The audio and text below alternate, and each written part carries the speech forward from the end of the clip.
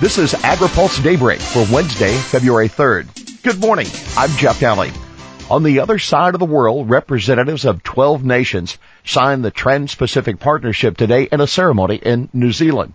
Closer to home here in Washington, the Senate is continuing to make progress on a bipartisan energy bill. Senators have been negotiating behind the scenes on what amendments to the energy bill will get votes.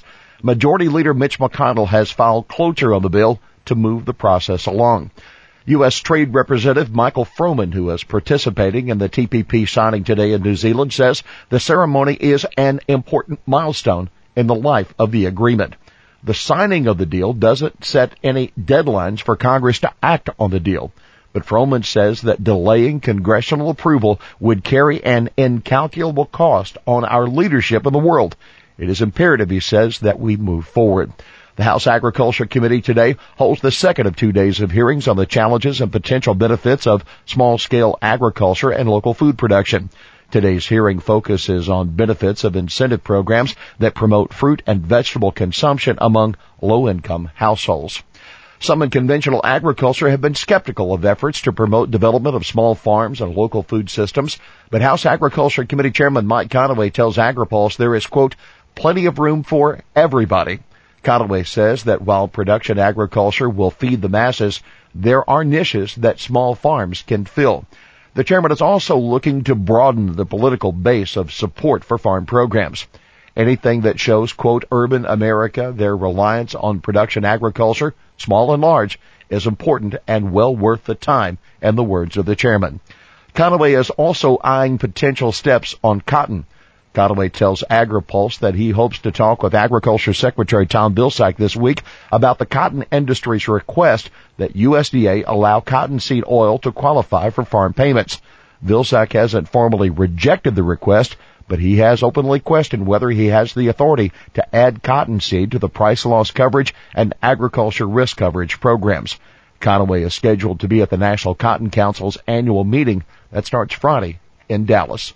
The U.S. Department of Agriculture is moving toward an overhaul of biotech regulation. USDA is taking a formal step toward sweeping overhaul of the way it regulates genetically engineered crops and insects. The department says it plans to prepare an environmental impact statement considering the range of alternatives for the new regulatory approach. The U.S. Department of Agriculture has been working on a plan that would focus the approval process and regulation of field trials only on plants and insects that pose risk of becoming plant pests or noxious weeds. Leaders in New Hampshire soon to consider their own food labeling bill. The New Hampshire House of Representatives is expected to take up a GMO labeling bill in the coming weeks. The House Environment and Agriculture Committee there has dealt a serious blow to the measure by voting 12-7 to recommend against passing the measure. State Agriculture Commissioner Lorraine Merrill is quoted in the Concord Monitor complaining that the anti-GMO movement is tainting the whole idea of genetic engineering and stopping research on critical challenges facing agriculture. We'll keep an eye on merger news. Swiss-based Syngenta is expected to issue its 2015 results today, and the biotech giant also may release plans to merge with China's state-owned ChemChina. Syngenta spurned a takeover bid by Monsanto last year. AgriPulse editor Sarah Wyant asked Iowa Senator Chuck Grassley about the potential deal yesterday. He offered this general concern about such industry consolidation. Quote, less competition, higher prices.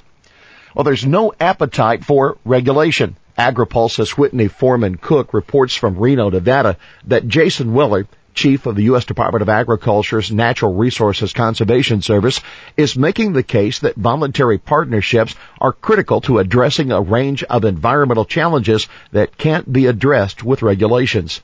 Speaking at the annual meeting of the National Association of Conservation Districts, Weller said there is, quote, zero appetite in this country for more regulation or government control. Weller says voluntary projects will be critical not only to address climate change, but also water scarcity and soil degradation. From the AgriPulse She Said It category, every direct sale is an opportunity to educate a neighbor and consumer about farming practices and farming challenges. It is building support for agriculture. That's from Chris Coffin, the policy director for Land for Good, a New England-based nonprofit, during a House Agriculture hearing yesterday on direct marketing. Well, that is Daybreak for this Wednesday, February 3rd. Our thanks to AgriPulse Senior Editor Philip Brasher and the rest of the AgriPulse staff for their insight. AgriPulse Daybreak is brought to you by McLeod, Watkinson, and Miller, America's most experienced law firm in agricultural and derivatives law, and by the United Soybean Board. For the latest news out of Washington, visit agripulse.com. For AgriPulse Daybreak, I'm Jeff Daly.